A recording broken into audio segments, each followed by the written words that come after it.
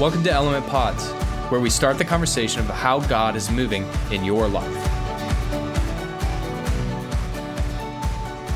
It is such a privilege to have you with us today. Parker and Josh here. We are starting a few podcasts here on relationships. One of the most complicated aspects of being a human is relationships. Right. We're the most relational part of humanity, of creation, actually, not just humanity, most relational part of creation that exists, the complexities.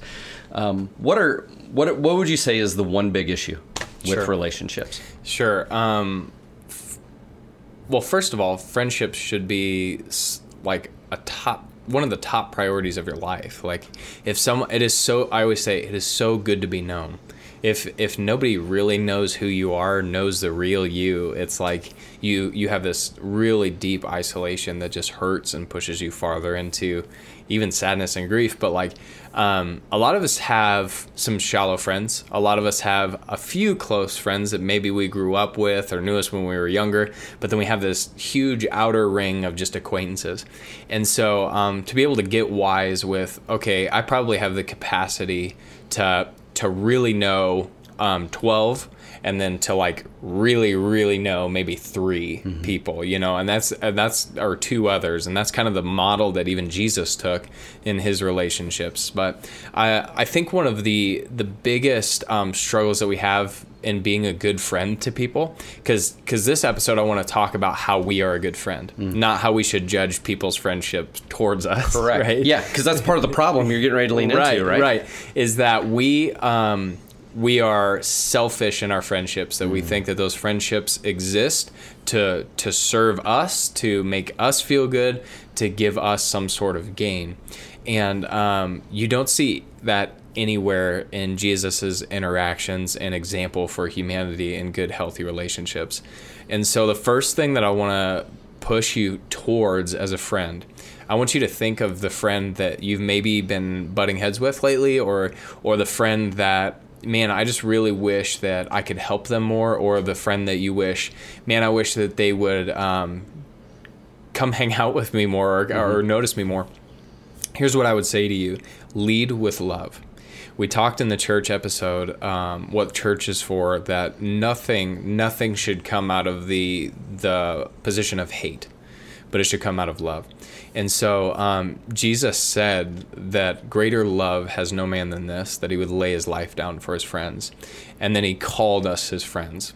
And then he laid his life down for us. That's a pretty decent example, I think. And he saved us from death. And so when you think about your earthly relationships and these friends that you have, serve them, love them, show them compassion, ask them what they want to do. Ask them what they want to watch on TV. Ask them what they want to eat for dinner. Let them control Netflix. And they will feel so loved that relationship will be better. Yeah. Like if you can humble your heart to put the other person first, not only does that set you up for like good friendships in life, but I think that's also like a good starting point to realize what marriage is later in life. I agree. I mean? And that can be kind of awkward to say that. Yeah. But like at the core of any fantastic marriage is a fantastic friendship.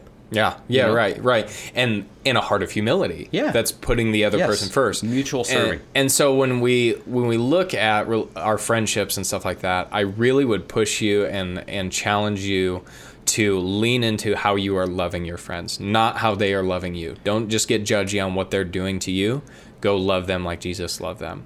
So sometimes I think, Parker, the concept of what that love looks like means that it's always nice, but there's also moments in relationships where you have to have a hard discussion. Totally. If anybody who has ever been around any humans on this planet knows that there's conflict. Yeah. And even great friends have conflict. And eventually you are going to have a hard conversation, whether you misunderstood a text or a text never sent, or you just left it on read receipt and you never snapped back or whatever it was. You'll have these awkward moments, or honestly, you were having a bad day and you were completely just sassafras to your friends, and like you hurt them. Yeah. So you're gonna have these hard conversations, especially to be a good friend. So what's the best way to prepare my heart to approach that? That's a great question. And I've had to learn this the hard way. And this is something that I'm constantly trying to do in my friendships, but also in my marriage. But Jesus instructs us. He says this in Matthew 7. He says, and worry about a speck in your friend's eye when you have a log in your own. He's saying, like, don't come at your friend judging them and telling them everything they did wrong. You better check out your own problems first. And you got to check that first. He goes on to say, how can you think of saying to your friend, let me help you get rid of that speck in your own eye when you can't see past the log, this huge tree that's in your own eye? Yeah. You hypocrite. He's calling us a hypocrite if we do that. First, get rid of the log in your eye, and then maybe you can help them deal with the speck in theirs. Maybe. Right. So what that means for us is, let's say I sent you a nasty text and you stopped talking to me today.